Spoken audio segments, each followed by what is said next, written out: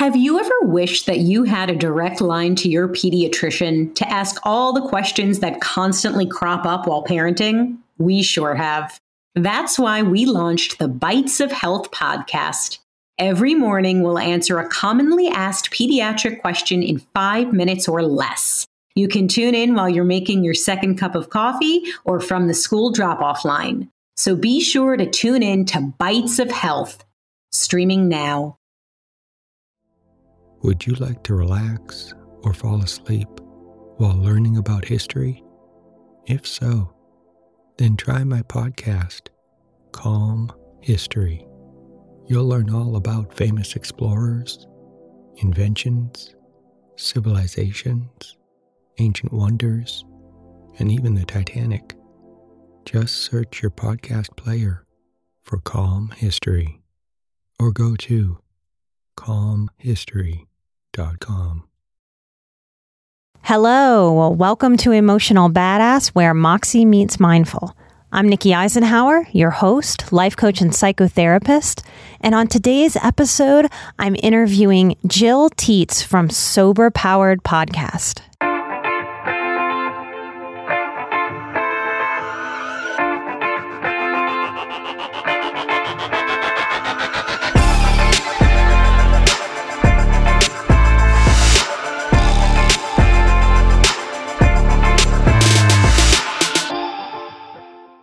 I am very excited to introduce y'all to Jill Teets from Sober Powered Podcast.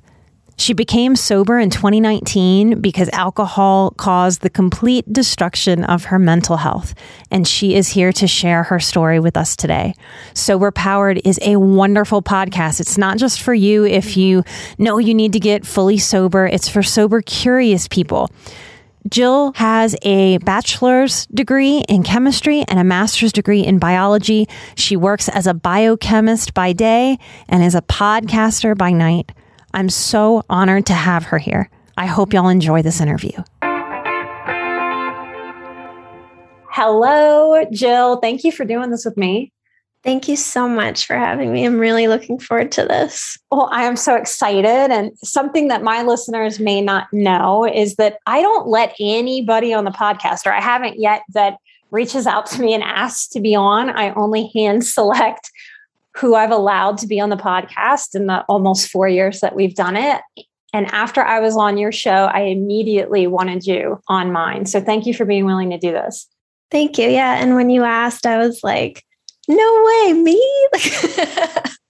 And I feel the same way. I'm very, very, very protective too. So I get that. Mm-hmm. Yeah, it's our babies, right?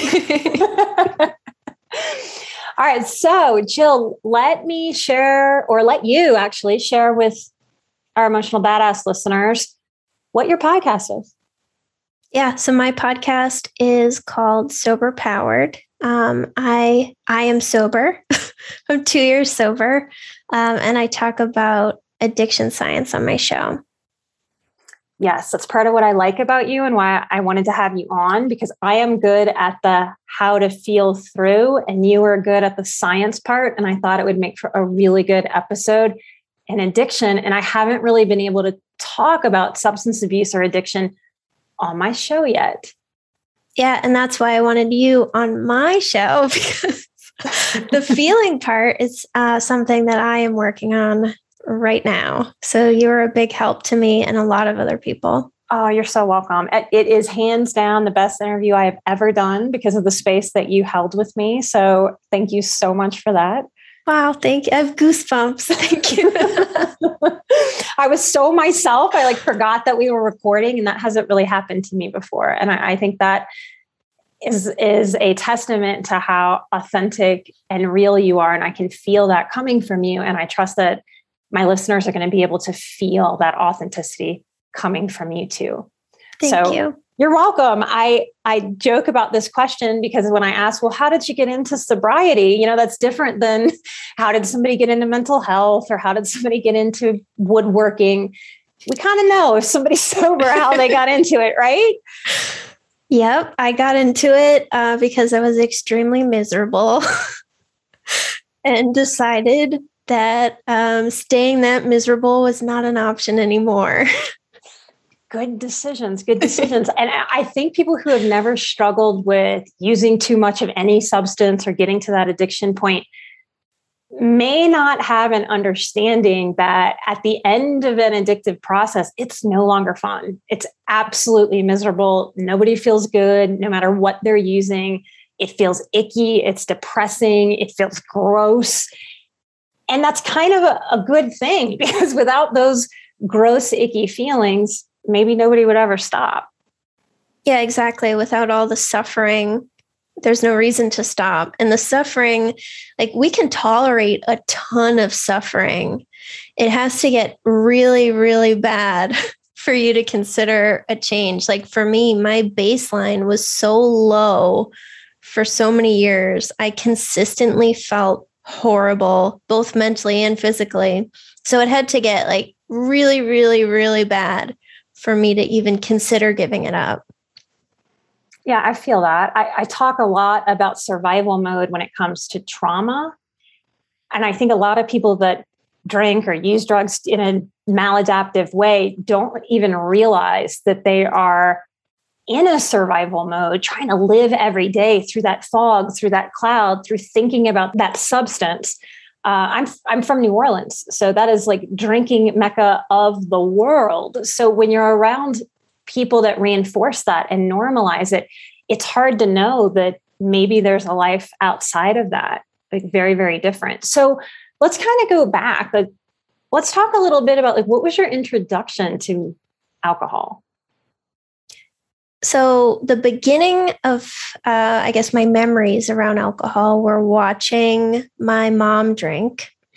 So my dad was not a drinker, and I always thought that was weird, even back then. But he was like the one drink, like if he felt like he had to kind of guy. Like if we were out with family and he was the only one not drinking. Like he never really willingly chose to drink unless he felt social pressure. He used to always like complain that he'd get like swollen feet and like feel tired. And I was like, that's weird. And I didn't understand it. And my parents had a really, really toxic marriage, and my mom drank to cope with the marriage. So I never saw, the word that pops into my head is good drinking. And I know that's a weird way to put it. I never saw like the romanticized drinking that we see on TV that everybody wants, like drinking in Paris or like on a fancy date. I saw sad drinking, the kind of drinking that like nobody wants to do.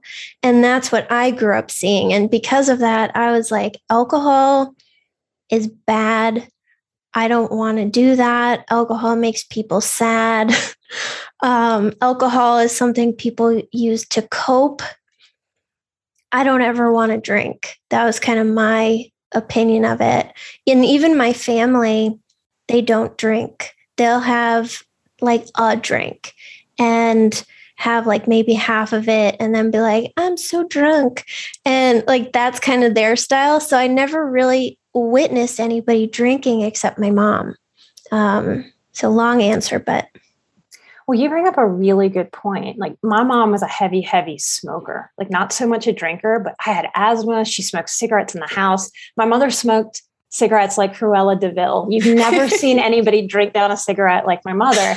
And she was a hard 3 packs a day. Like that's hard to do. That's a lot. Yeah, it's hard to do. So as a little girl, I would steal her cigarettes and I would break them and like flush them down the toilet. And then she would absolutely lose her shit in a way that I didn't understand as a little girl. I grew up in the time of DARE where they brought like the black lungs to school. And then I'd go home and be like, you're killing yourself, and try to manage her cigarettes. I mean, the birth of codependency in some ways, and not really understanding what an addictive process was. But what you're naming is something that I think a lot of people experience and don't really psychologically understand, that a lot of us grow up seeing whatever behaviors addictively, even being addicted to something like anger and rage and outbursts.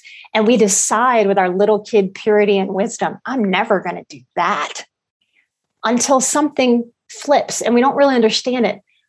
that is a way that psychologically we actually can kind of bond and try to understand that parent. And by following their footsteps, even though our younger self swore to never do it. So many people, I think, wind up giving themselves a really hard time when it gets bad or they're trying to quit. They're like, why did I do this to myself? I knew better. I didn't ever want this, and don't really understand that that's a big part of why we will repeat some of our familial patterns, even when we have the consciousness and the awareness to go, oh, hell no, I don't want that. Yeah, you just said it. And like I grew up believing that drinking was 100% a choice. And because I observed everybody choosing to drink. I saw my family, like basically no one drank. My dad chose to never drink. And I just believed like cause and effect. Like my mom was in this really toxic, unhappy situation. So therefore she chose to have a drink. And I always grew up thinking like, I'm not going to let addiction happen to me. Like that would never happen to me. I'm a strong person. I'm educated, like all these things. And I thought like, you know, the people that you see on TV or sharing their story or something, that they allowed it to happen. And then when I started drinking and it happened to me, I had so much shame around that because I thought it was a choice. I thought it would never be me. And like you said, I grew up saying like, nope, never doing this. And then it happened. And I didn't even know like how to mentally handle that. Like my very first drink, which I think is probably the most important drink that I ever had. But my first drink, I was 18 and I was on a cruise with my family. And we were cruising to Bermuda, where the legal drinking age is 18. And I could legally have a drink on the ship. And I asked my parents and they said it was okay. So like I was doing nothing wrong. Everybody said it was okay. So I had a glass of wine and I don't think I understood like that you get buzzed. I think I always thought like adults, you know, they can control themselves and they have a drink and nothing happens. But if you are bad and you like choose this, then you get drunk. Okay. So I got my first little buzz on, like half glass of wine, like that little flutter. And I was hit with so much shame. You're bad. You're a loser. You're a bad person. You're not supposed to do this. This is wrong. And I lectured my brother who was 16 and I was like, don't ever drink. It's not worth it. And we laughed about it later, but I think that's really telling, that instance for, you know, my future. And then I didn't drink basically for like 4 years after that because of that experience. Oh, wow. So you didn't drink between 18 and about 22, which is almost everyone else I know, their prime drinking, binging sort of years, because that's a sad thing for our country. Maybe this younger generation is growing up a little differently, but for my age, I'll be 42 this year. We partied hard. Like that was all being an adolescent was. My own first drink, again, coming from New Orleans, was a wedding. It was very, very typical in Louisiana that if you were at a wedding, the kids got served too. I saw somebody walk away from the bar. I must have been maybe 10 or 11.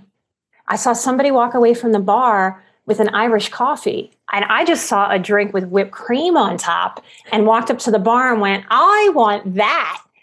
All of a sudden, my little shy self was out dancing on the dance floor and having a good old time. So that first drink for a lot of people is sort of it's a good spot to go look at. To go, what was I feeling? Because I was anxious. I was a shy kid. I was anxious. I was uncomfortable. And being able to cut loose like that, the effect of that on my subconscious, I think, to be the permission to cut loose through my teens and 20s was really, really strong. Yeah, for me, I was bullied really badly. And that's why I didn't drink. I think that's like the main reason that I didn't drink. I was bullied for all of middle and high school. So I never had any friends. Like I would have maybe an occasional friend But I was never invited to parties, so I never had the opportunity. And that was so protective against like teenage drinking for me. And then when I went to college, I had that experience on the cruise right before college. And I was coming to college as never having any friends. So I was afraid that people were going to be mean to me there too, and that there was something wrong with me. So I just kept to myself really for the first 2 years and didn't go to any parties. I didn't go to a single college party. And that was also why I didn't drink. I just never had the opportunity. Like, when was I going to start drinking? Like, by myself, alone? So yeah, that was a huge part of why I waited. Opportunity. Well, hearing you say, when was I going to drink? Like, by myself alone?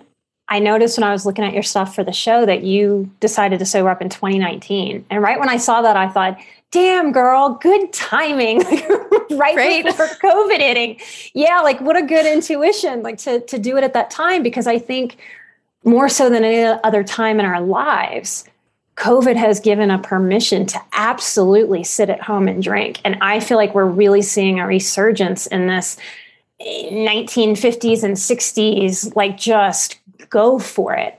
I told you, I don't think I did on your show, but after, when we were chatting, I said, I've turned down other podcasts to pair a drink with the episode. Not because I'm shaming them, like, they can do their thing. They have every right to do that. But because I don't want to be someone who accidentally endorses that I think that is a healthy way to be. I think that is a scary, slippery slope to have it so normalized and so, this isn't a big deal. The whole wine moms phenomenon is really worrisome to me. And not just for the people that are doing it, but for the consequences of children that are witnessing that, especially children that are stuck at home with a parent that's stuck at home.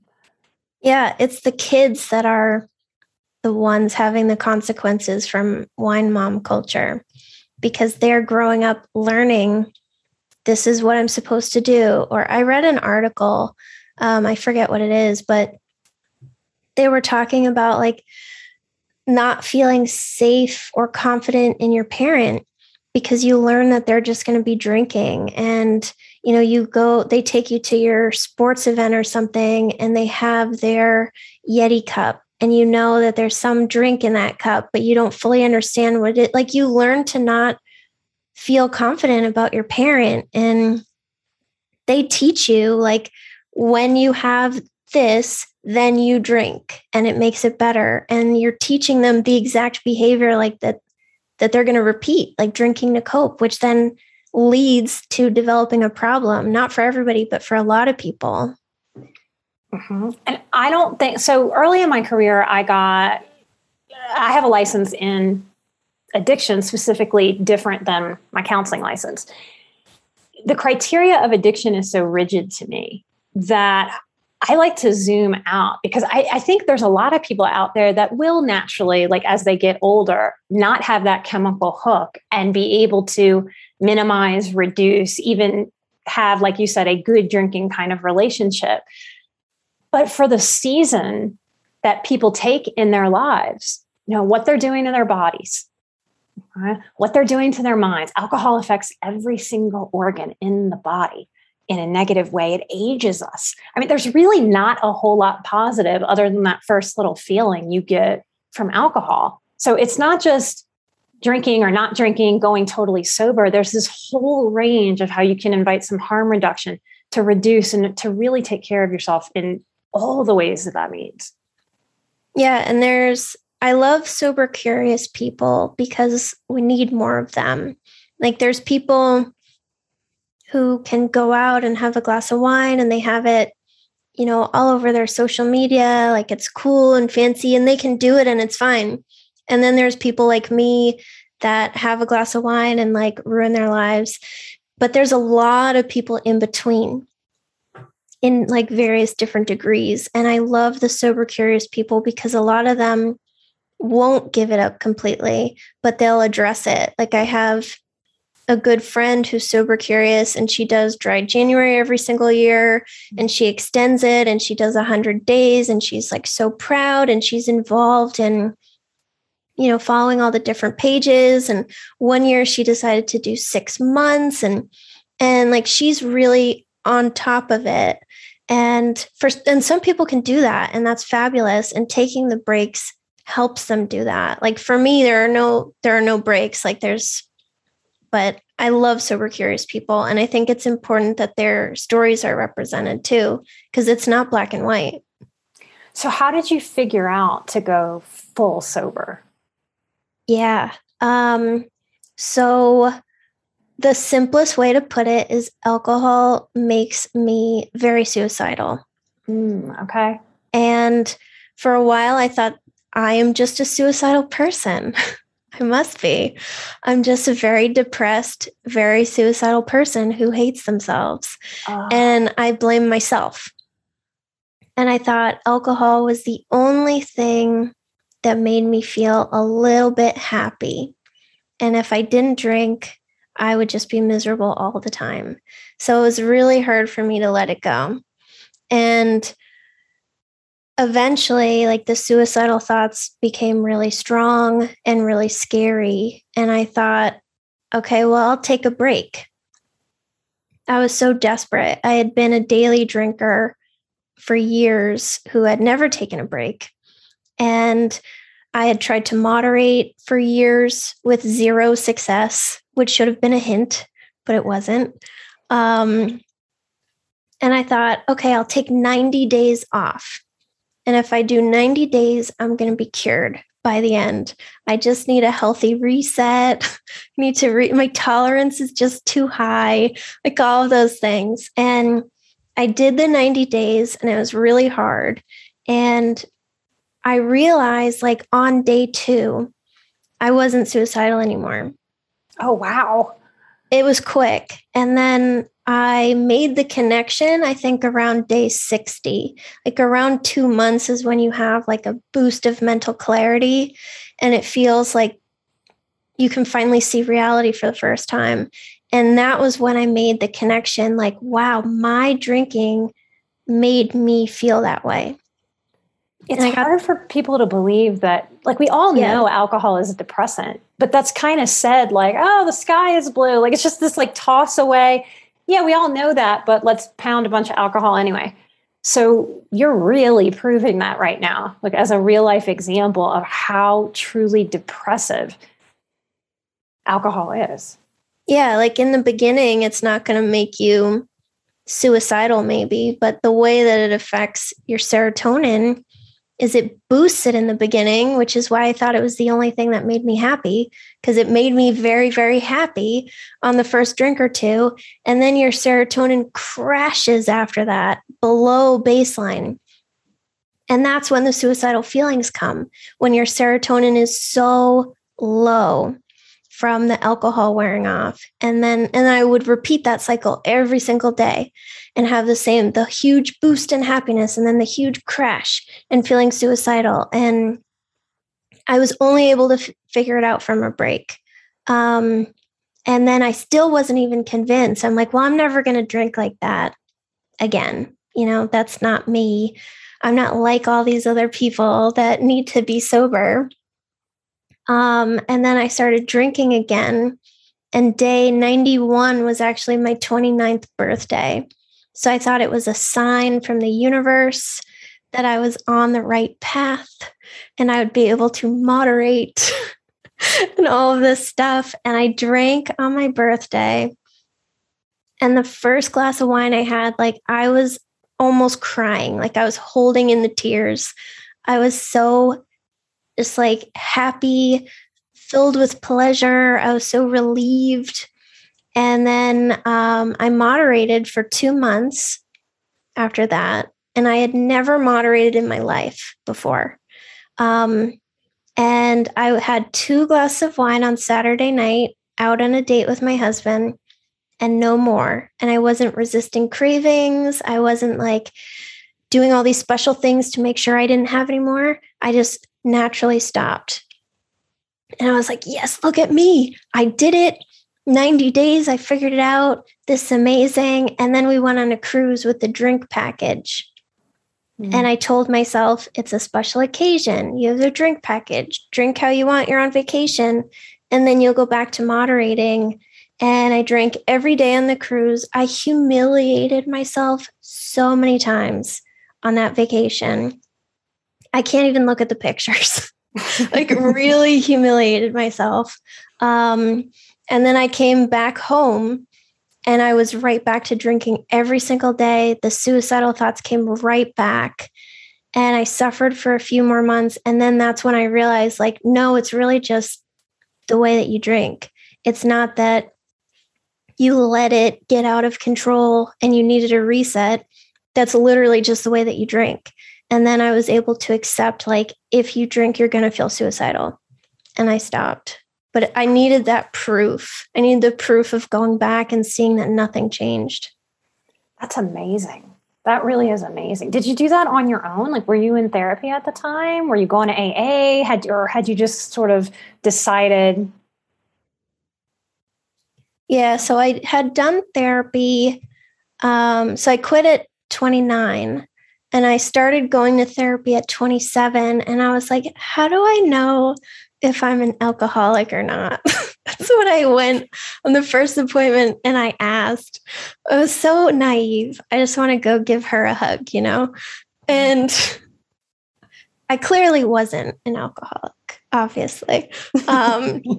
But I did it all by myself. I was very cranky and moody and emotional and angry and not pleasant to be around. You must have been raw. Yep. Very raw.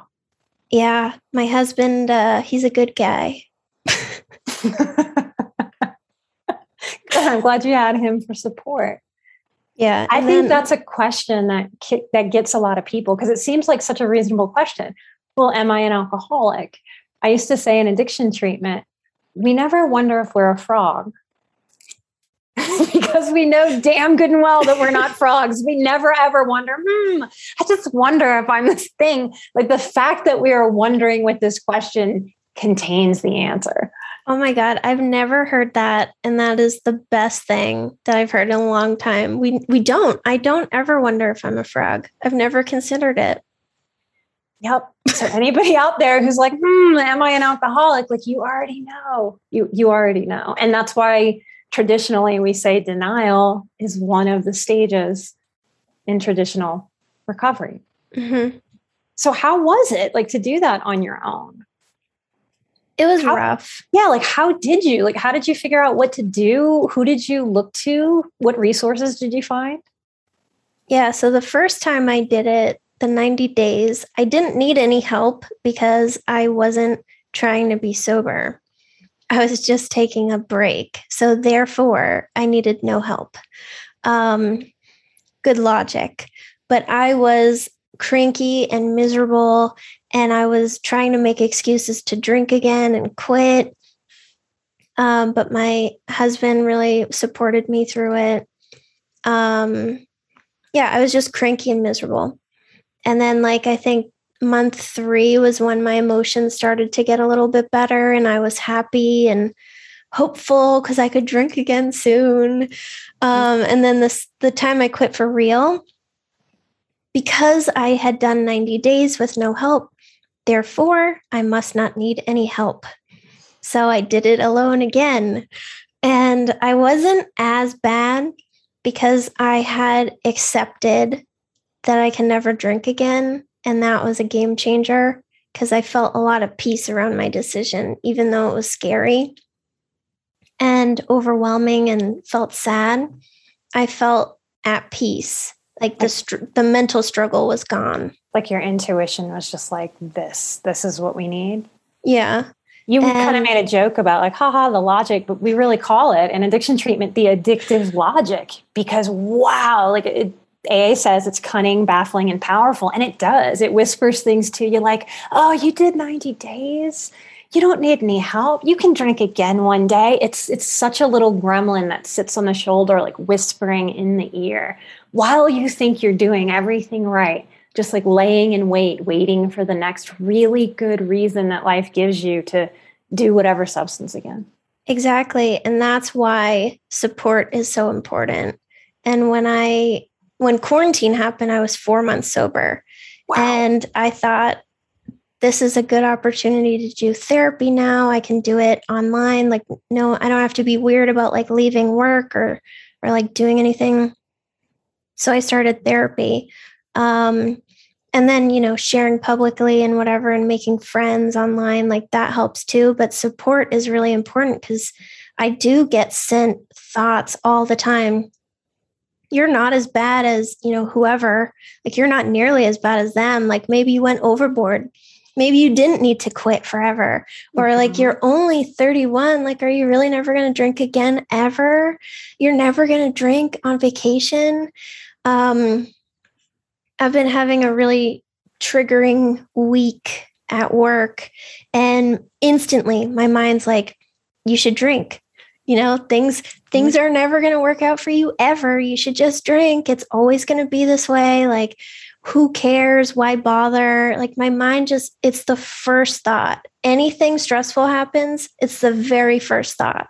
You should drink, like go hide in your car and like ruin your, like crazy thoughts, like go ruin your life in your car and then like, go back to normal. And it's ridiculous. They're little bastards. They really, really are. Yeah. And that's why support is so important, because I feel that I'm cared about and that I matter to other people, like to my therapist and to all the friends that I've made and people, that I talk to regularly. I feel that like I matter. And if I went to go explode my life, I feel that somebody would care and that helps. Would you like to relax or fall asleep while learning about pivotal moments in history? If so, then try my new podcast, Calm History. It's a time machine of tranquility, filled with immersive and fascinating stories from history. Prior episodes include The Pilgrims, Marco Polo, Henry Ford, Joan of Arc, Jackie Robinson, Klondike Gold Rush, Ancient Greek Olympics, Easter Island, and the Great Pyramid of Giza. There's also a 6-part series about the Titanic. Just search your podcast player for Calm History or go to calmhistory.com. That's amazing that you've been able to put yourself, especially coming from a childhood where friendship was hard for you, that you've been able through sobriety to connect with such a community that can support you. Like kudos to leaning into finding support. It's really, really not easy. It takes a lot of courage and a lot of determination and a lot of vulnerability. Thank you. Yeah, it's scary to share, but not everybody, or I guess most people, do not feel comfortable sharing. And I am a natural oversharer. I'll tell you whatever. So sharing about my sobriety wasn't that hard. I started small and worked my way up to being super public, but I do it for the people that can't, and they reach out to me privately and share. But now they know someone they can reach out to.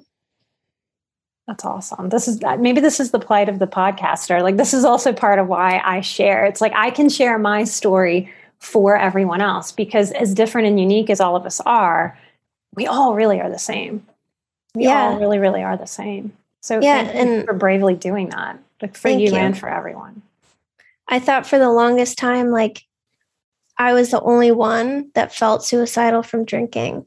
And no one would be able to understand my experience. And that was another reason I didn't want the support. And then one day I just decided to share that in a Facebook group. And I was like, they're going to call, the loony bin patrol to come pick me up. And that's it. And I had so many comments on the post, and so many people messaged me, and they were like, hey, me too. Or they shared their story. I felt that way. And then I tried something, and thankfully it didn't work. And now I'm sober. And I saw really? That happened to other people too? And then that inspired me to share again, like, what else happened to other people? Yeah, it's such a trick of our human psychology that when we're struggling, we all seem to think that we're the only ones on earth who right now are feeling it and who have ever felt it since the beginning of time. Because I think no matter what our pain is, that tends to be a part of the process, whether you were abused as a kid, whether you grew up in chaos, whether you feel like you're failing or you're not doing what you want to do professionally. AA has a term that says people die of terminal uniqueness. Yes. And that's what that gets at. So to sober up, to do any kind of recovery, I think part of the process has to be, whether we consciously realize it or not, that we are accepting that, oh my gosh, my pain is not this unique experience. I am really not alone in this. Even when I feel so alone and it seems like I'm so alone, I really am not. And that's such a source of strength. And I can go so far as to say spiritual connection. Even if somebody said they were an atheist, I go, well, I feel spiritually connected to you just because you shared your pain. So, yeah. Thank you. And I think that the things that you share are helpful to me, even though I haven't experienced the same things. But I think shame is a big part of struggling with substances or any kind of addictive behavior. And I see people that I admire sharing things that, like, I don't know, I would expect to feel some sort of negative way if it had happened to me. And I see these women that I admire just like owning it. And it's like, well, I don't think anything badly of her for sharing that. So like, maybe I'm not as bad as I think for like my own stuff. So I think it helps everybody, like just sharing your story and sharing your shame and all of it, because people look up to you, whether you know it or not. And it helps them to see like, well, I don't think anything badly of them. So how can I be bad if they're not bad? It's wild how strongly we can be our worst critics. Oh, it's so bad. Yeah, it's so like bad. big level. And especially if we are, I think, like high achievers, if we expect a lot out of ourselves, it's like that shame rises with those high expectations of what we expect out of ourselves. And the shame can be so thick and so deep. It really can feel like a quicksand. So that's why we need the support, so that we can grab the rope and pull ourselves out of that quicksand so we don't go down and go down hard. Yeah, shame has always been my biggest struggle. And when someone says something like negative about me, I'm instantly like, I take it right into my heart. And I'm like, oh, that must be true. And then I like base my life and my feelings around this now true thing that I have accepted. And it's hard. And it's hard to like build up that barrier where you don't let all of this negative stuff in. So that's what I'm working on in therapy right now. I think every highly sensitive person listening just resonated with what you said. That really is the process for so many of us. And that's another weird quirk, that someone else says something judgmental or shaming, and we buy into their truth about us instead of our own truth about who we are or what we're working on, or permission to grow and develop too. Yeah, I was talking to my therapist today, actually, about something that someone had said about me. And she's like, well, you know that, that's not true because, and she was listing off like some evidence. And I was like, no, I actually believe it. Like I completely 100% believe it right now. So like, even though I know those things you said are true, like, I just believe it. I just believe what they said. It must be right. Well, that's the work, right? To go from that feeling to allowing ourselves to actually know based on the grounded reality and the facts and the evidence, like she showed you, that we have, and to learn how to buy into that more than the shame. Yeah. And it's the same thing with drinking, where like those thoughts come for me, like, you're not that bad. You can do it differently this time. You've learned so much. And I can say, well, no, because I have all of this evidence that shows that I can't ever drink again unless I want to be miserable and risk my life. And I need to learn how to do the same thing, like in a positive way for my self-image. And it's so hard to just, I don't know, to not accept shame when you're used to feeling shame. I have a hunch and a theory that we can sometimes get addicted even to the feeling of the shame coming or to believing it and buying in. I also believe people can get addicted to chaos the way that they can get addicted to gambling. Like, you don't have to put a substance into your body. And since we are just naturally and even healthily creatures of habit, of pattern, I think our country struggles and the world struggles so much with addiction because we don't really talk about that as we're growing up, just how much we are habitual creatures. Even those of us who maybe resist having a lot of routine, we still are habitual creatures. We are creatures of patterns that we create intentionally, like driving to work every day or eating dinner every day at about the same time. Or we are creatures where these patterns just develop subconsciously that we're not aware of. So I believe that if we knew more about that, maybe younger in life, we'd have maybe more of a natural flow into paying attention to some of those addictive patterns. And maybe, like, my fingers crossed, like my hope for humanity is in the future being able to head some of the struggle and the pain and the tragedy that can come from addiction, from death and overdose, children growing up in it, getting neglected, their needs not being met. We can head so much of that off at the pass if we know more about this. It's part of why I think your show is so important.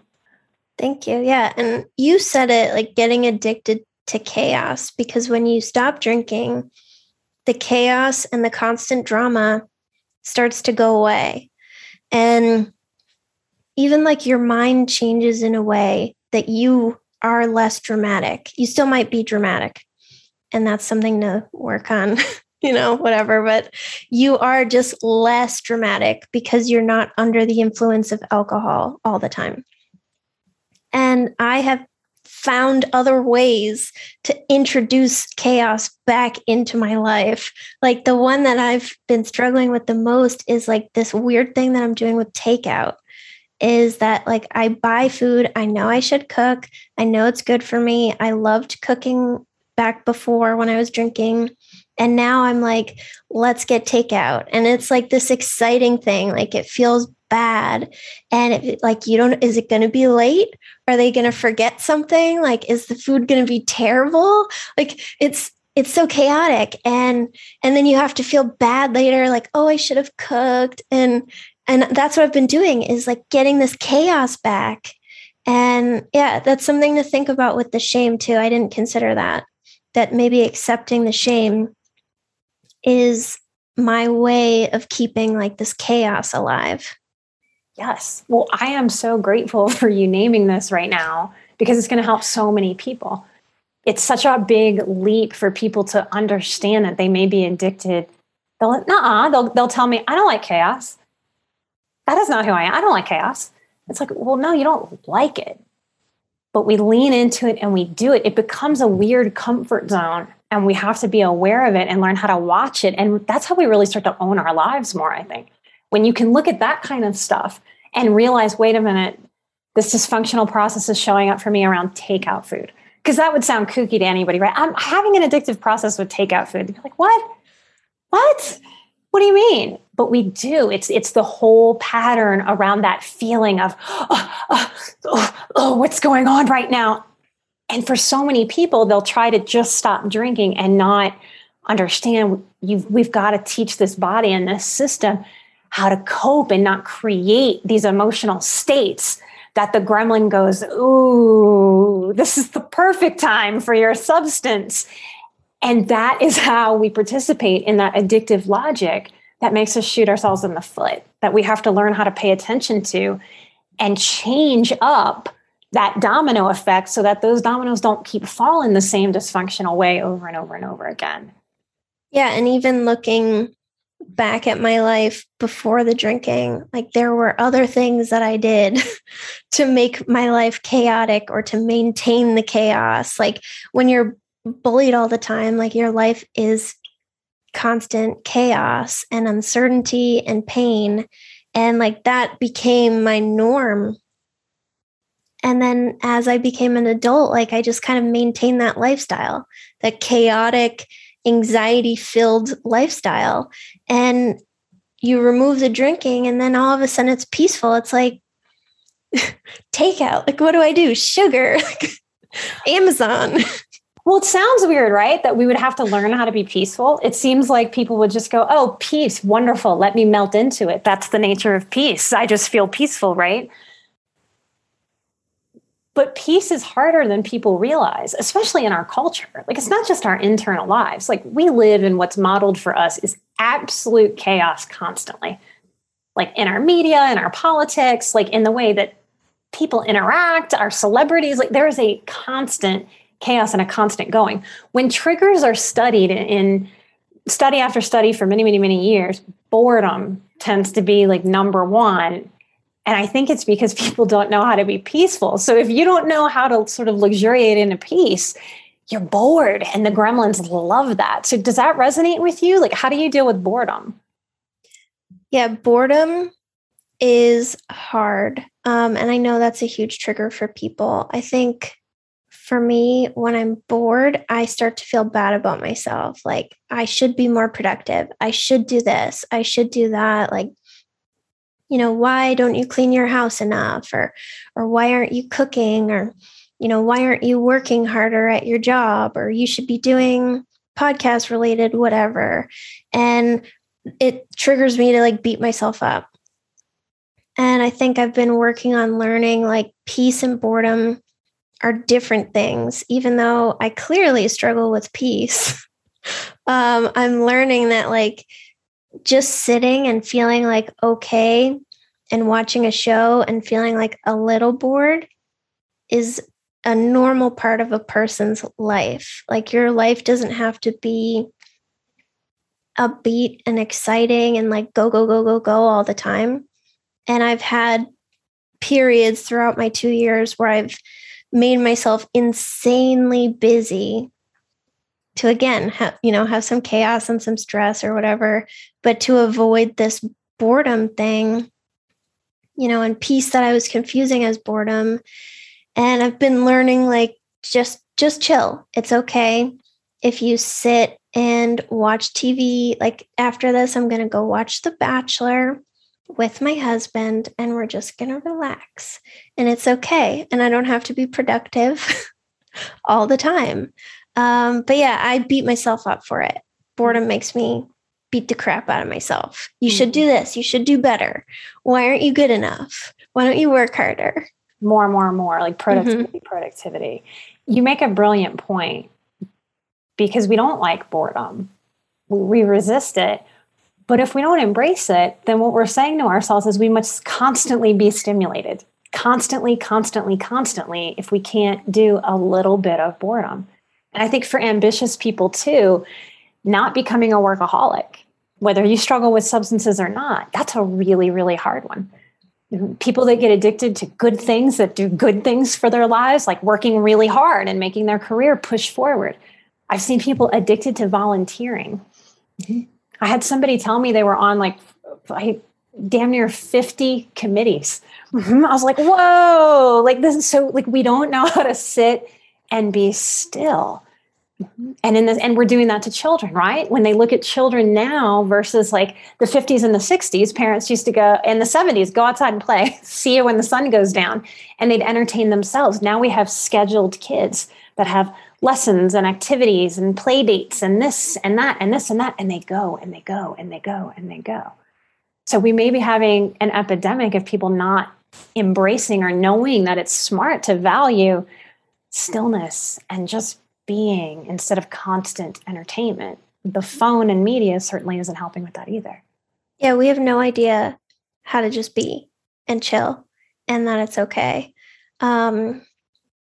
When you were talking about kids, you made me think of this little girl that I used to teach. So I taught math while I was in grad school, and it was an after-school program that like all the smart kids went to, and then they got perfect scores on the SAT and they got into these best colleges, and they would go to regular school all day and then go to 2 hours of extra math class in the afternoon or at night with me.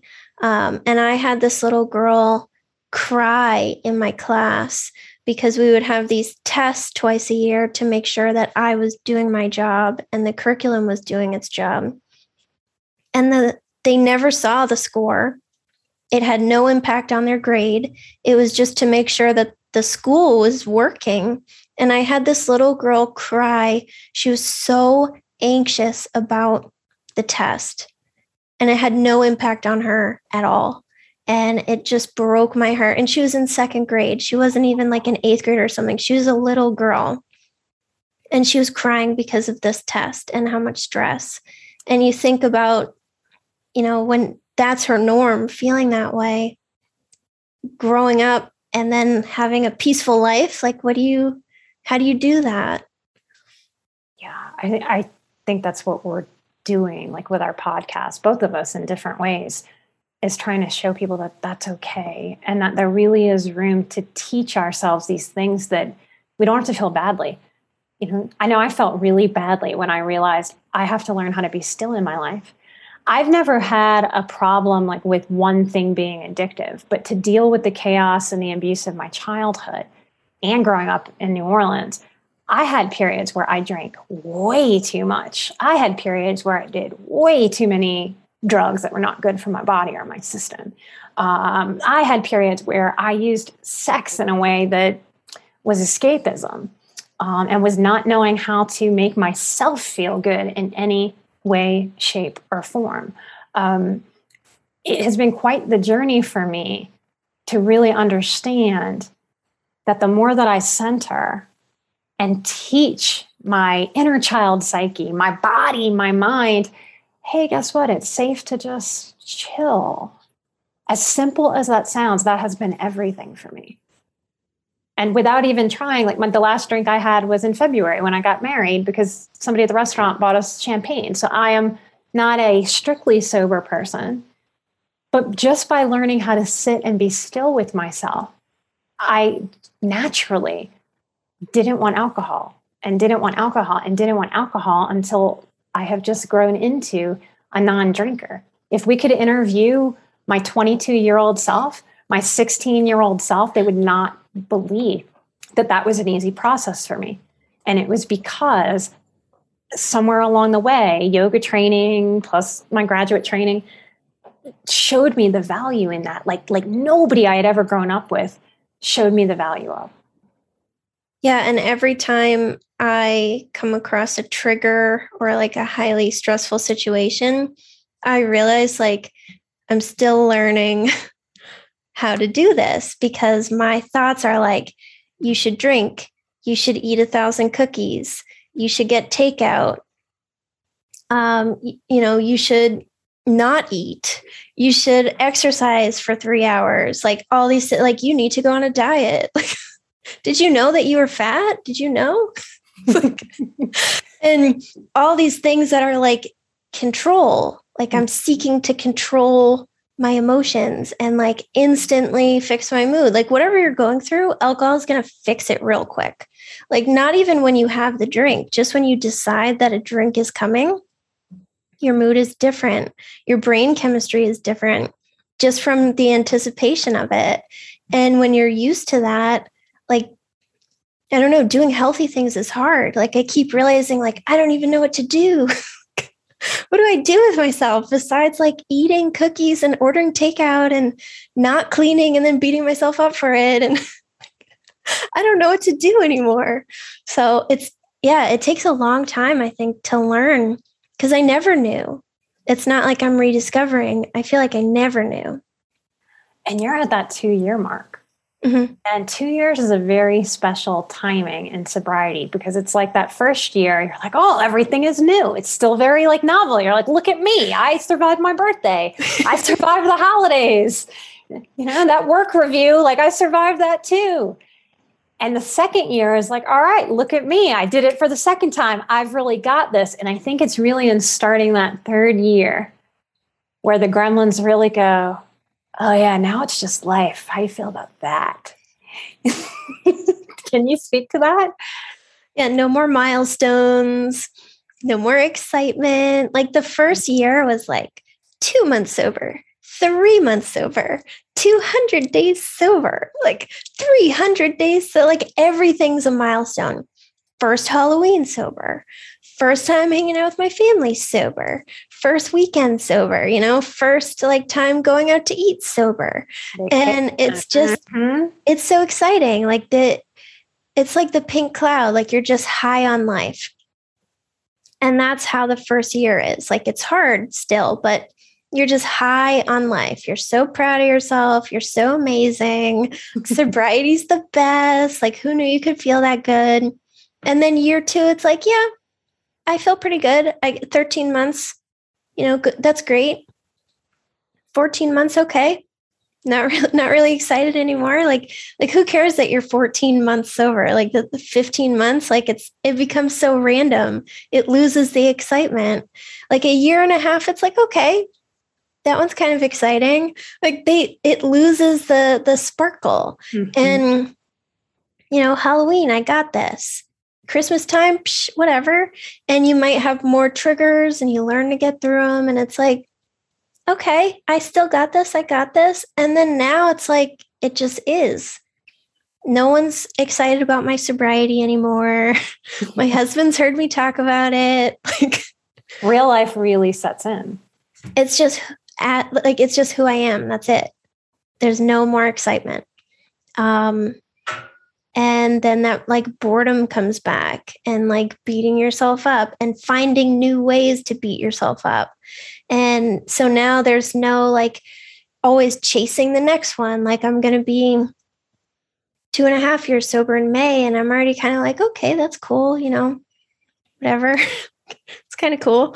But it's already like not that important. So I'm thinking like, you should get skinny and you should like do all these things. And I'm just trying to like chase the next thing. And I think this is the year that I really have to learn to just like be, and that life isn't exciting 100% of the time or chaotic 100%. Exciting, I guess, either direction, either negatively exciting or positively. But yeah, I just have to learn. I don't know. When I went to ask a therapist when I was 27 if I was an alcoholic, I told her, like, I don't know what to do with my time. I asked, like, what do normal people do if they don't drink? What do they actually do? Like, what do they do? Because it takes up all the hobby space. It takes up all the interest. It takes up all the time. It takes up finances. Like it takes up so very much that people are truly puzzled when they get any kind of addictive substance out of their lives. It's the same with the phone now. If I walked up to most people right now and went, I'm taking your phone. And then I said, then you're going to go stand in line over there for 20 minutes. You have to be in this line. Like most people would be like itching and coming out of their skin at this point. Well, what do I do? How do I be in the line? What do you mean? How do you be in the line? Go be in the line. Well, what do I do? What do I do? Go be in the line until your system accepts what being in the line is. I also think there's a process of really learning what it is to actually love ourselves, not just love when we're achieving things or we're knocking it out of the park or we're really proud. I mean, that's not so hard, but in the quiet stillness, like when nobody's around, when we're not doing shit, how do I actually like love myself? And that's one of those questions that I think we have to come back to over and over again, because it's not somewhere that I think you get and just stay. Like it's not a destination. I believe it's going to be a journey all of our lives, because this life is going to continue. It does to me, to challenge everything about who I am, my integrity, my principles, who I want to be, what happens when I get emotional and intense as a highly sensitive person who's high sensation seeking. How do I make that reasonable in my life? Something that makes my life better and doesn't self-sabotage my life.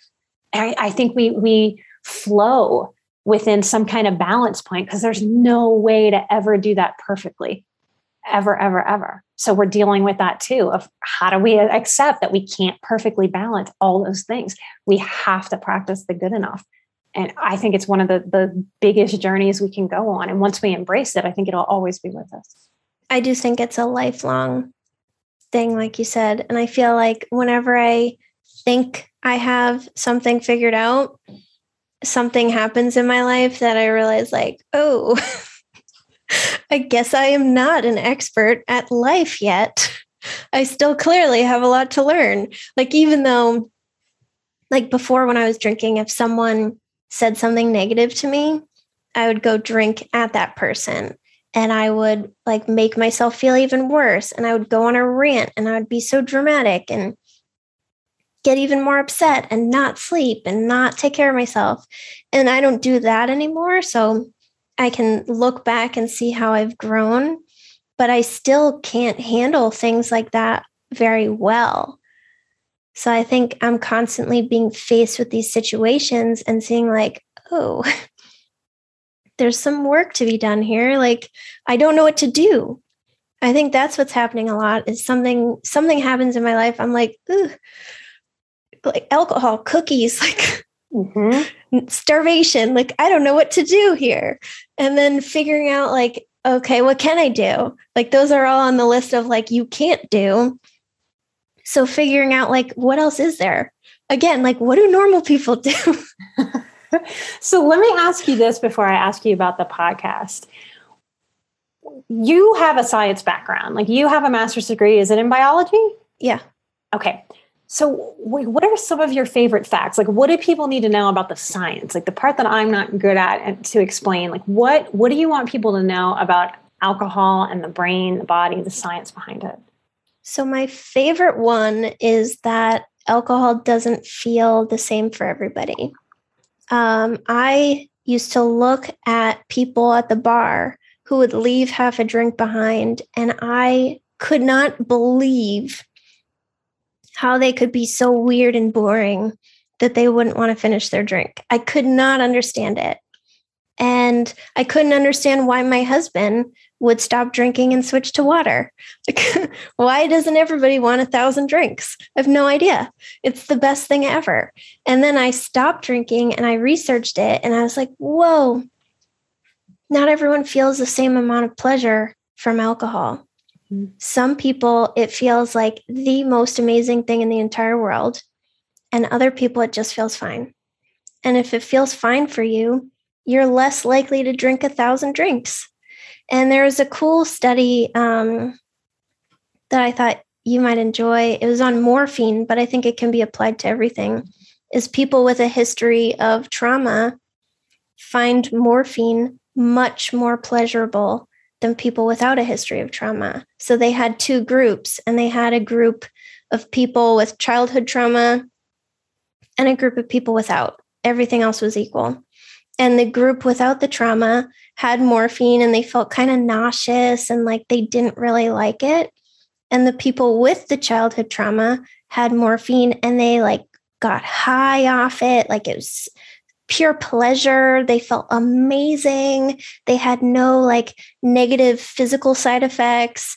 And I think that just like kind of proves the point. Like it depends on your life and the way your brain works, what you're going to gravitate to. It's not that, you know, I'm not a strong person because I can't have 2 drinks and stop. It's that you have no idea how amazing those 2 drinks feel for me. They don't feel that way for you because you can stop. Not you, the general you. Mm-hmm. And like my family that has 1 drink and like they don't finish it, like they have no idea how amazing alcohol could potentially feel. And it just feels that good for me. And like studies have shown you don't even develop a tolerance to that pleasure. Like that first drink is always going to feel so freaking amazing. Like that's why after my 90 days, I had my first drink. I almost cried. It felt so good. Mm-hmm. And that's not because I'm weak-willed or a loser or like I can't handle life. It's just the way my brain works. Like your brain just works in different ways and everyone's different. And mine loves alcohol. My body has been built to process alcohol like a champion. That's another of my favorite facts. Like, I drink and I never feel bad during. I drink and drink and drink and drink, and then I go to sleep. And my husband drinks and he feels tired and he gets a headache. And some other people will drink and they'll get kind of flush, or they'll feel like maybe a little like nauseous or something. They're less likely to drink because of that. That's something that's protective. But if you process alcohol great and you feel amazing the whole time, well, then you're more likely to drink. And even then, like, I never had a multiple day hangover in my entire life. So it's very easy to become a daily drinker. For other people that don't process alcohol as well as me, they might have 2 or 3 day hangovers. So they are more likely to become a weekend binge drinker. So it's just, I see it as a bunch of risks that just add up, like childhood trauma, how good it feels for you, how well you process it, who you're married to, does your partner like to drink or not? Mm-hmm. All of these things just add up to then create a problem or not. Yeah, I think it's fascinating. I want to understand like exactly why my brain works in the weird way that it does. I have a hunch that it's part brain science, body chemistry, and part psychology. I don't see how it couldn't be the combination of those things. I read somewhere a million years ago about people with anxiety liking crunchy foods. And that dinged like a light bulb in me, because if I want a snack, I've always run anxious my whole life. If I want a snack, I want crunch. And once I read that, I thought that makes so much sense. Like, you're working out that anxiety and like crunching and crunching. So very often I think, instead of like drugs and alcohol, bad, if we step back and look at like, well, why am I doing this? What might this be doing for me? Like, one of the reasons that people make fun of Freud in psychology is because he said, well, if you were shy and socially awkward, how about some cocaine? And he's not wrong. Like, he is not wrong. Like, that works for social anxiety. So if you struggle with that, it would be more likely, if that's a drug that you have tried, that would become your drug of choice. That is why it's not just everybody who tries alcohol, everybody who tries heroin, everybody who tries cocaine jumps off the cliff with that substance. It's all of these different factors playing to what kind of escapism feels the best to the system, what channels the energy in a way that just feels almost ecstatic. And whatever hits that feeling, like you've described with alcohol, is going to be the thing that we really, as a society in 2022, we should know this at this point, to watch for these things. It's tragic that we don't. Hopefully things like this episode will help people just be able to pay attention. We all know some people that cannot put the phone down and have to be in front of a screen. Like, that's something to look at. What is that doing for me? How do I manage that? So we can kind of flip-flop it and go, wait, why is this the thing that I'm into? Am I socially awkward? Is that why cocaine is my thing? Oh, then maybe I can work on that kind of social anxiety and awkwardness with a therapist, and that can help diminish that drive and that desire, that craving for whatever the substance is. So that's why we pair therapy with recovery, so that we can figure those things out as we're going and really support our own recovery and growth process, instead of, it's another AA term, white knuckling it, like holding on to the steering wheel and just, I'm not drinking, I'm not doing the substance, I'm doing the thing, damn it. Everyone tell me that this is good enough. But it really can start to become easier as we really learn how to be more balanced, mindful people that can pay attention to these factors as our self-care. Yeah, and that's what I've done with the takeout too, is I've looked at it like, why are you ordering so much takeout? What is this doing for you? Can you, like, do you have to get so much takeout? Can we do something about this? But like, getting curious about, what is it doing for me? Because you wouldn't do it if it wasn't doing something for you. Yes. And that's missed when we just go bad, bad, shame, shame. That shouldn't be happening. That's too much. There really is some information there. So anybody who's out there thinking about this stuff and looking at their own behaviors, step away from that judgment or that shame. See if you can like lift it up and put it to the side for a minute and just be curious about what that pattern might show you, because there might really be some valuable information there for you. Yeah, it's so important. And that's how I look at everything, like all my instincts, like, drink. Oh, I can't do that. Eat 1,000 cookies. Like, obviously everyone knows why I want to eat 1,000 cookies. And then the new one, like, starve yourself. Don't eat it all today. And then I think, like, why would I be wanting to do that? Well, because that makes me feel very controlled and I feel accomplished for eating 0 calories for the day. Like, I can analyze it more and then it reduces the power that thought has because I understand it better. Yes. Well, we know this with food too, food and sugar, from the ACEs study, that a lot of people who carry a lot of weight and food, what they're doing is they're cushioning themselves from the world. And if you can understand that, that can give you such a light on the path of where you need to go to start taking care of yourself and your own inner child and to get more balanced in all the ways. Mm-hmm. All right. So tell us a little bit about your podcast. Like, how did that start? When did that start? And what do you want my listeners to know about your podcast that I highly recommend to all of you, not just people struggling with substances? Thank you. So when I stopped drinking, I was convinced that I was a loser who chose to drink that way and had no self-control or anything good about myself. And I wanted to understand, like, is that actually true? Is my husband just a better person than me? And because I'm a biochemist during the day, I knew where to find whether that was true or not. So I started reading the literature and learning about it. And that became my new hobby, or a hobby, because I never had hobbies before because I would just drink. But then I think I was like 8 months sober and I woke up one day and it was helping me so much to let go of, like, you are bad. You are a loser. This is your fault. That I woke up and I was like, everyone needs this information. I am, spending a lot of time on this. I'm very capable of digesting it, and not everyone has the time or educational background to commit to finding this information.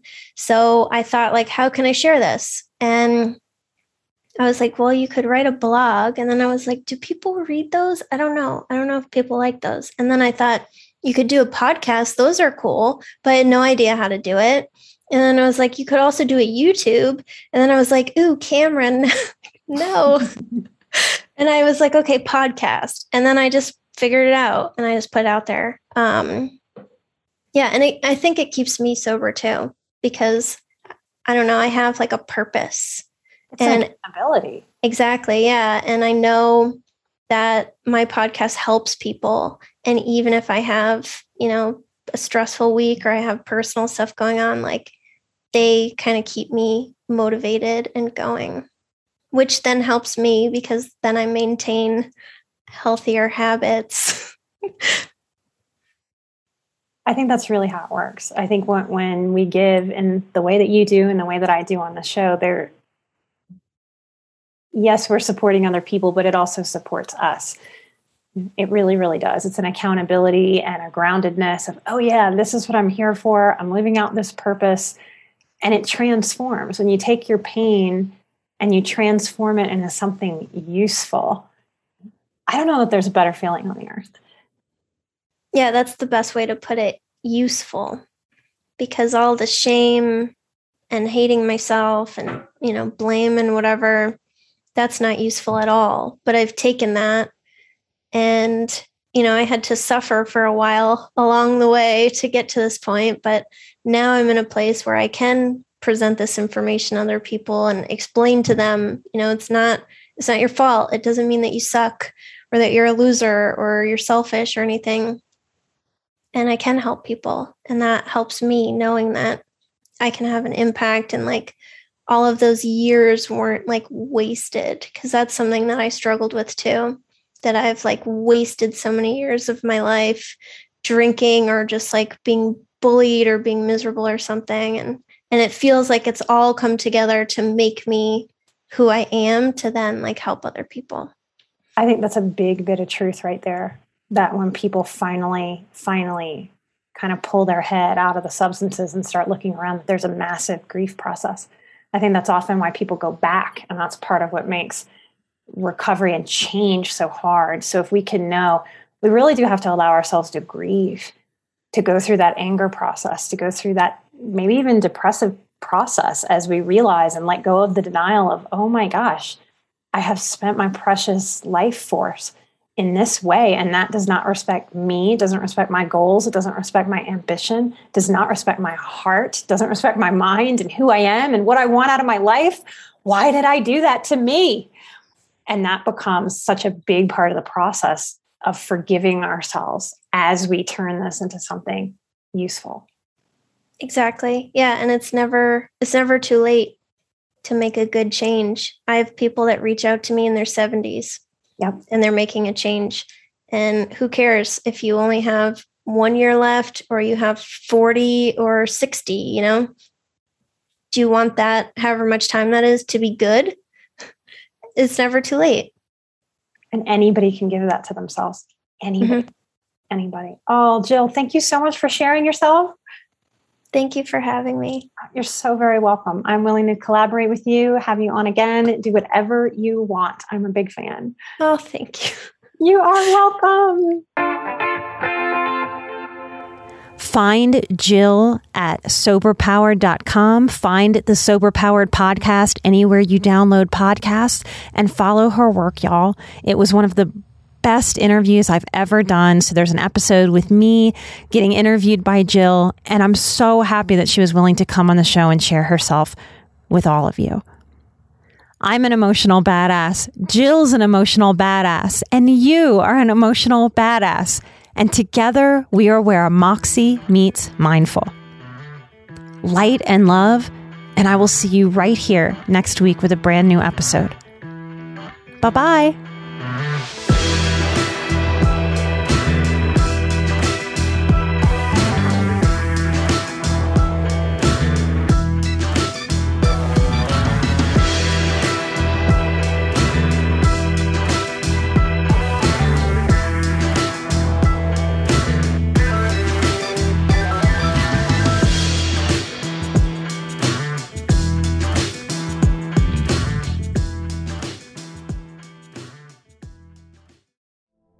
Would you like to relax or fall asleep while learning about history? If so, then try my podcast, Calm History. You'll learn all about famous explorers, inventions, civilizations, ancient wonders, and even the Titanic. Just search your podcast player for Calm History or go to calmhistory.com.